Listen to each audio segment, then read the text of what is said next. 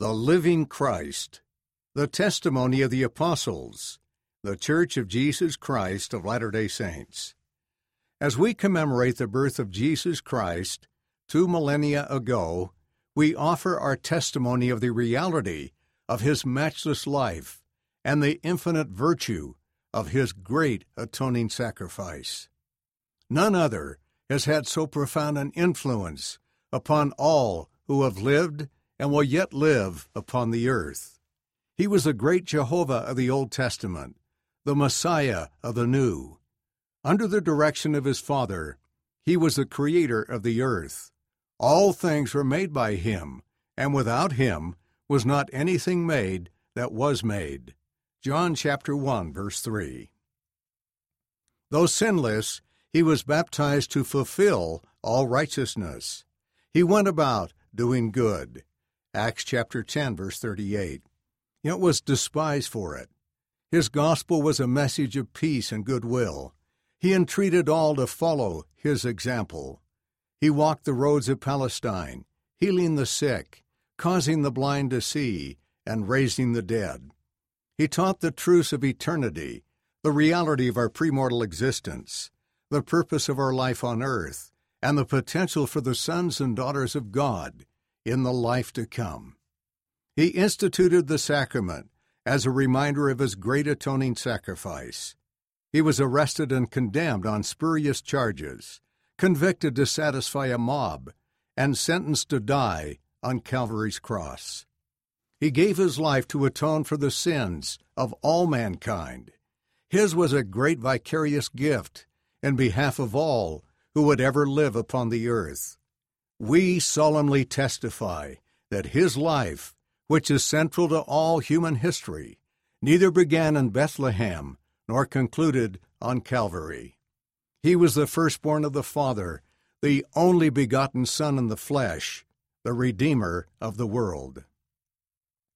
He rose from the grave to become the firstfruits of them that slept.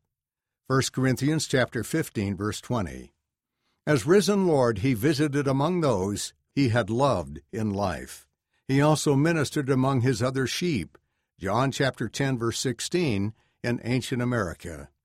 In the modern world, he and his Father appeared to the boy Joseph Smith, ushering in the long-promised dispensation of the fullness of times.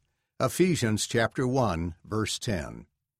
Of the living Christ, the prophet Joseph wrote, "His eyes were as a flame of fire. The hair of his head was white like the pure snow. His countenance shone above the brightness of the sun, and his voice was as the sound of the rushing of great waters, even the voice of Jehovah saying, I am the first and the last. I am he who liveth. I am he who was slain. I am your advocate with the Father." Doctrine and Covenants, section 110, verses 3 through 4. Of him the prophet also declared, "And now, after the many testimonies which have been given of him, this is the testimony last of all which we give of him, that he lives. For we saw him even on the right hand of God, and we heard the voice bearing record that he is the only begotten of the Father, that by him and through him and of him the worlds are and were created, and the inhabitants thereof are begotten sons and daughters unto God." Doctrine and Covenants, section 76, verses 22 through 24.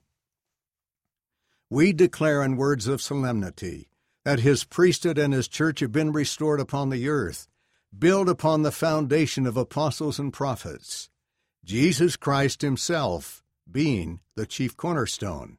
Ephesians chapter 2, verse 20. We testify that he will someday return to earth, and the glory of the Lord shall be revealed, and all flesh shall see it together. Isaiah chapter 40, verse 5. He will rule as King of kings and reign as Lord of lords, and every knee shall bend, and every tongue shall speak and worship before him. Each of us will stand to be judged of him according to our works and the desires of our hearts. We bear testimony as his duly ordained apostles that Jesus is the living Christ, the immortal Son of God.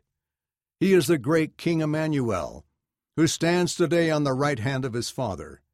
He is the light, the life, and the hope of the world. His way is the path that leads to happiness in this life and eternal life in the world to come. God be thanked for the matchless gift of His divine Son. January 1st, 2000. The Living Christ, the Testimony of the Apostles, the Church of Jesus Christ of Latter-day Saints. Read by David Shaw.